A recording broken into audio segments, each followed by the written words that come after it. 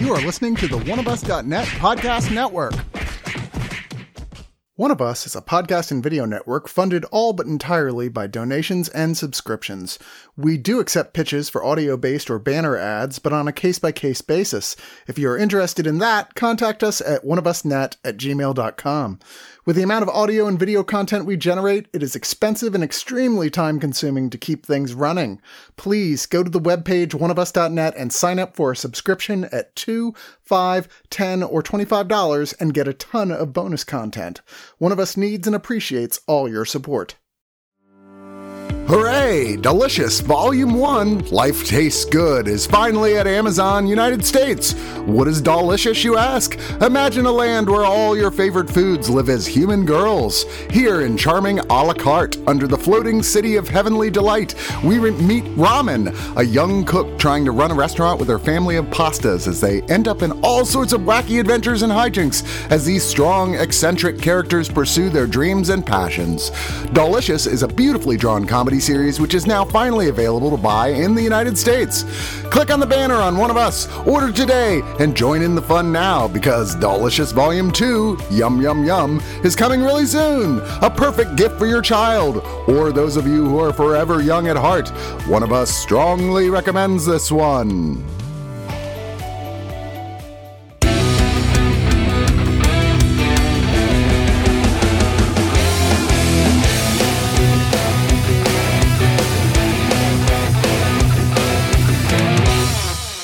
Hey everybody, welcome to the Screener Squad, and today I have got nothing but anger and contempt for my two cohorts with me today. Sarah Jane and Kim, say hello, you two. So angry. We're so angry as well. Maybe more angry. Hi. Today we're watching Netflix's Beef, which I didn't know was going to be a 10-part miniseries, but here we are. And it's actually not that long. They're not like hour-long episodes. They're basically traditional TV length, you know, if the commercials were removed, hour-long show.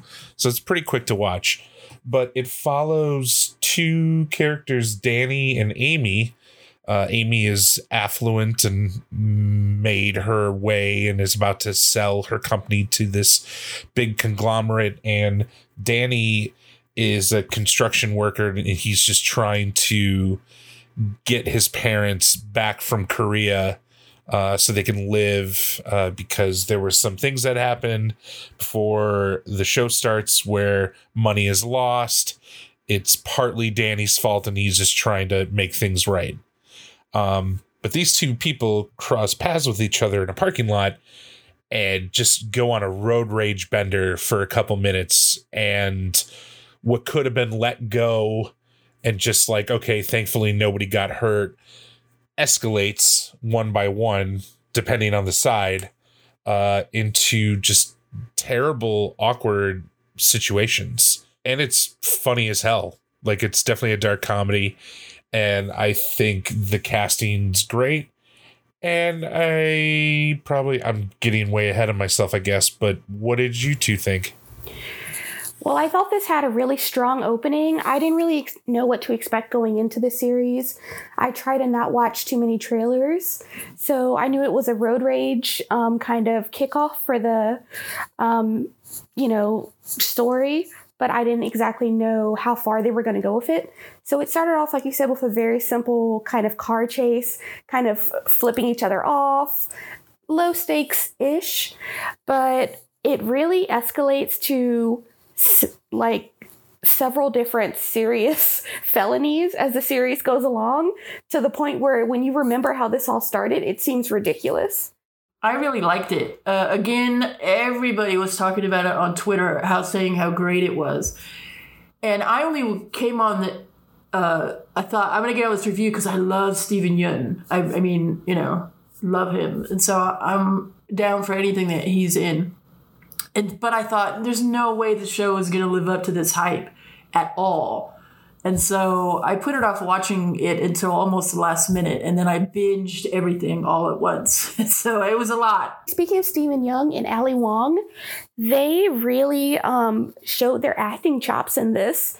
I was really excited when I saw A24. You know, everyone knows the studio because of Everything Everywhere All at Once, and how that was directed in such a cinematic way with a smaller budget. I feel like the series did the same thing, where there were a lot of cinematic shots. Every single secondary character in this show felt like they could have been a main character in a completely different show because of how strongly they were written. Those two specifically obviously did amazing in this show, but a lot of the ancillary secondary characters really did good. Even the ones that were supposed to be terrible. Like, let me back up a bit. This to me felt like White Lotus, just without all the white people. And they're not exactly the same, but it's definitely the same. You get that like peek into what it's like being rich, and being rich is also just as miserable as being poor. Because I feel like White Lotus does a good job of showing the dichotomy between those two, basically rich and poor people, the workers versus the upper class. Even though he was the worst person as far as like, being a character in the real world, Isaac, Danny's cousin, like, he's such an asshole and he does terrible things, but like, he also is so fucking funny in this. Paul, who's played by young Mazzino, who's Danny's brother in this, like, he does a really good job. The husband, George, Amy's husband, he does a really good job, and he's like aloof and basically the only one in this show that, out of all the people that made quote unquote mistakes or huge mistakes, his is by far the most like, okay, well, you fucked up, but we can forgive you. But basically everybody else has like terrible secrets or does terrible things, all in the name of trying to get back. And it's so funny because the husband does the least moral, I guess you would say, crime, but he probably feels the worst out of all of them. He's just so guilty throughout the whole show for such a minor thing. Meanwhile, his wife is over here doing full schemes and, just actually committing felonies, and it's hilarious. It was weird because he's like so kind of pure. And so he's really annoying at first. Like, he's almost like the bad guy, and you're not necessarily rooting for Danny and Amy, but, he just comes across like, stop, with your platitudes and trying to get in your, whatever, the calm circle. And so I was just like, what? But as the show went on, I'm like, God, he's like the only actually good person in this show. Yeah, and it's funny because with him, we get another layer of society because he was raised in the 1%, and Ali Wong's character was poor, and she, through hard work, raised herself to the upper class, and then Danny's in the lower class. So I feel like we're seeing levels, and it's really funny to me that the richest person is also probably the most well-adjusted and happy because he didn't have any challenges in his life. As a cis white male, I appreciated that there were different complexities of Asian cultures. So there were some Chinese, Amy's family was Korean, Danny's family was Korean. George and his mother Fumi, they were Japanese. Little cultural differences that were pointed out that I necessarily wouldn't have picked up. That also speaks to the fact that the show basically has like one white character in it, which I have no problem with. She is the richest person in the show. Oh my God. When you said that, I was like, who was the white character? I could not remember one. There was one. Jordan is the character's name, and she's the one that owns this, like, basically like a Home Depot type store, and Amy's trying to sell her plants to be sold in this store. And the story of Beef 2, like around, I think it's the 5th episode, there's a break in time. Like, the first 5 episodes are within like a week or 2 of each other, and then I think it's like an 8-month break, and then we hop back into it. I didn't really find that to be a problem with the narrative, so to speak. The show does a really good job of keeping the story moving. Again, it's not these aren't hour-long episodes. They hover between 35 and 42 minutes. So nothing is really stagnant. Everything is always tense. And it's one of those shows where, oh man, maybe things are going to get a little bit better. Oh, wait, no, things are worse. Great. Yeah, I really enjoyed that they gave us that breather of a time jump. I thought it was interesting jumping that far ahead because as a viewer, you're like, oh, they're definitely not still going to be, they're hating each other 8 months in the future. And it's like, nope. Some grudges never die. They definitely just still hate each other. And that was hilarious. I think there was the most devastating part for me was when George was talking about, because everybody was raised different, but he had like really strict parents. And even though he grew up rich because his father was like a famous artist, but they didn't really have a lot of money, but they pretended that they did. But when he said his father died, and the first thing I thought was, did he die disappointed in me? But he said, no one told me any different. And I was just like, ugh. His whole life, he just thinks that his dad thought he was nothing. And so, he's just trying to be the best dad and husband that he can for his family. And so, I was like, fuck. My wife is definitely more of the breadwinner in our family because I decided to be a filmmaker and she got a real job. So when it came time, when we had a kid, she had all the insurance, she had all the benefits. And daycare is super dumb expensive. So I was the one, especially when she was younger, tasked with watching her, which I didn't have a problem with. Like I could still work in the evenings and still get my stuff done. But it was, because we made that sacrifice, I know my wife has gotten a couple of really good raises with her current job. So things tend to work out in the end. But a lot of people would see that as like, oh, well, that's the woman's job to raise the child. And I'm just here, ladies, to tell you that I'm fighting for men. Men have had it hard for too long. And I'm glad we finally got representation in this movie. That's all I'm saying. It's about damn time. Okay, so we obviously all like this. Is there anything that we didn't like, even if it's nitpicky? The ending. The only way the ending will satisfy me is if we are getting a season 2. But I feel like this could also be a one-season show, kind of a mini-series. I don't know if you called it one, but I'm not sure. Is it actually a mini-series?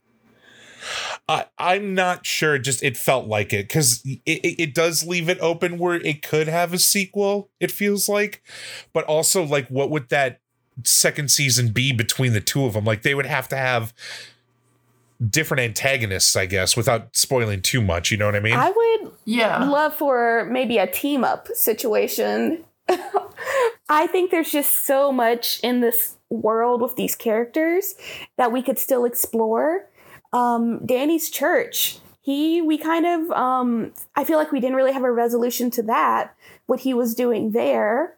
So I feel like in the second season, we could go back to that setting and he could, maybe continue doing something in that location. I'm really trying to tap dance around any specifics, but anyone who's seen the series would know that Danny is doing something pretty cool at the church. And I want to see how it wraps up. Well, and there's character threads, too, that were pulled. Like his ex from high school still has a crush on him. And the husband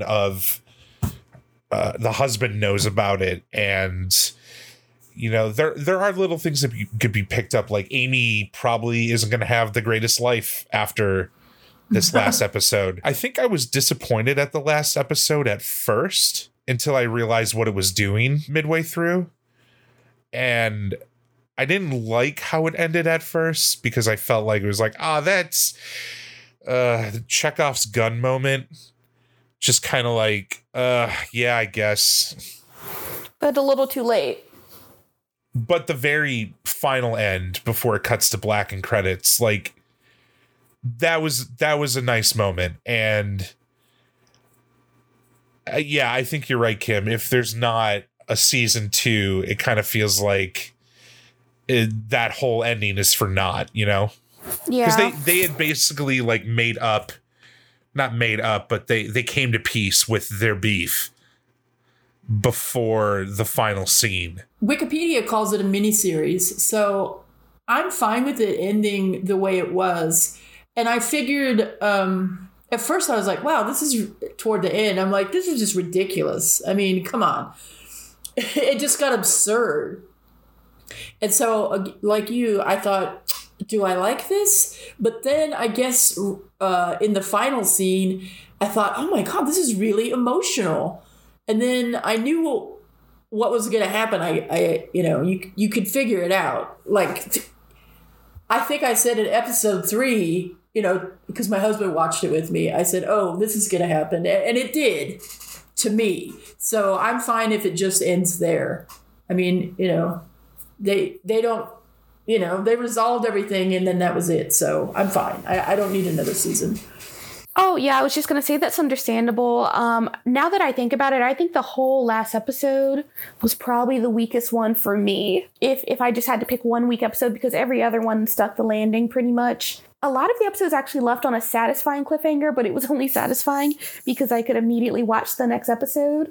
So maybe that's why the last episode is leaving me wanting, because the show trained me to just expect to be satisfied quickly. The needle drops for the show were on point. Oh, yeah. That was crazy and specific. So specific. So good. It might have been the second episode where the needle drop really rung the most for me. But all around, a really good show. These actors obviously have the chops, and they're being directed very well. It's a believable story because nepotism exists, and so does just like the need to always want more. When you have more, it's never enough. And then being on the opposite spectrum of that, where you never had anything to begin with, so you're always struggling just to get to, a level playing field with everybody else. It's really good. It's probably going to be one of my top 5 shows of this year. Knowing Netflix, it probably won't do a second season unless it does really well, because Netflix be Netflix and 9 out of 10 piss-soaked floors. Ooh, that's a good one. I think I would be remiss in not mentioning the controversy that's happening behind this show right now. What controversy? Well, David Cho as Isaac, the sketchy cousin, had a show on Vice, I guess, where, these guys are all comedians and know each other from before. And he was saying things like he had participated in rapey behavior. What? Specifically, I believe, of a black woman, like a masseuse. And so he's going around sending cease and desist orders, complaining of copyright infringement of people who post the videos of him saying this stuff. And so at last I looked, no one related to the show, Netflix, Ali Wong, Stephen Young, any of the producers or showrunners will comment on it. And so I think that is casting a pall over the show, at least for me. I still think the show is great, but I think somebody should come out and address the things that he said. He, I believe, said that show was fiction, but, it just seems like somebody needs to address it, and they're not. But besides that, I thought the show was pretty great. I didn't catch it, unfortunately, at South by, because I was assigned to other TV shows, but I thought Stephen Yeun was great. I had never seen Ali Wong before. She was great. I was excited to see Maria Bello's name, and I'm sorry she wasn't in it more, but, this story's not about her, so, but it's always great to see her. I thought the direction was interesting and great. I grew up in Southern California, so it was nice to, see parts of it, especially parts of it that I didn't see because I didn't grow up rich.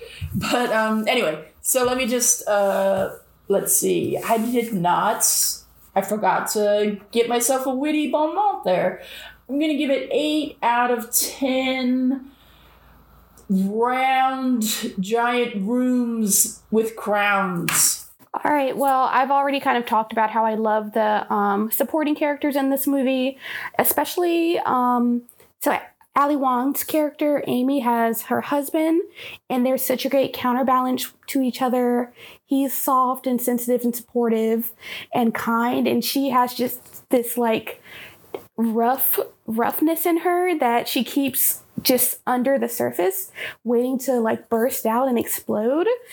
And they just are a really good pair. Same thing with Steven Yeun's character, Danny, and his brother. Danny's brother is young and he's aloof, and he still has a little bit of fight left in him as far as, you know, believing that something good can come of his life. But Danny, he's pretty much been kicked by what he believes society so long that he's just broken down and bitter. So again, the characters playing opposite the leads are doing a great job supporting them. I really enjoyed the set design. Everybody's different houses really read true to the character to me. I especially loved how Amy's house, her stepmother kept commenting on how ugly it was. So it was just part of her frustration in life that she spent all this time decorating the house, and then she has another character coming in just to every day just sprinkle in a little bit of negativity in her life. So I thought that was fun. Danny's apartment looked like a junky apartment, like a burnout would live in with his little brother. So I just loved everything about it. Even the church that was kind of run down was really fun. And all the characters in the church that we got to meet in the church that Danny joined, I loved each of them. Everybody in the I guess it was kind of Bible study group he was in. Oh, it was a praise group. A praise group that they were in, yeah. That group was super fun. I love that Danny and Amy had their own world outside of their partners, outside of their job. And then they also had hobbies. So they just felt like really well-rounded characters. I'm going to say that this was almost a perfect show for me personally. Great pacing. It had my attention the whole way through. I'm going to give it a 9 out of 10 corrupt churches. There's a scene where Danny's convinced that somebody sabotaged a house that he had built for his parents. Oh, no. Oh. And, like, in this show, like, Danny's, like, a good guy in a lot of respects, and he also protects and tries to help a lot of people. So that scene where he like almost loses it, and good thing he didn't, because it wasn't that person's fault. It ends up being his own. But yeah, just so many good tense moments from all these actors. I'm surprised you think Danny is a good person. I thought he was worse than Amy, honestly. Even Really? Going back when we did the time jump in the past, he was a bad person in the past before anything started in the story. When he was still fairly young, he was doing really horrible things to people who he claimed to love. So I don't think he was a good person at all. Amy at least was doing bad things to spend time with her family. She had some justification for it. And I don't think ever really crossed the line the way Danny went. Danny always crossed the line first.